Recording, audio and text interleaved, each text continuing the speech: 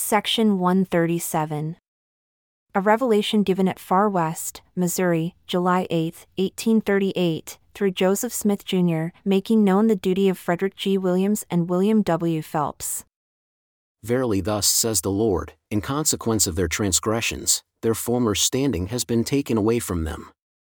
And now, if they will be saved, let them be ordained as elders in my church, to preach my gospel and travel abroad from land to land and from place to place, to gather my elect unto me, says the Lord.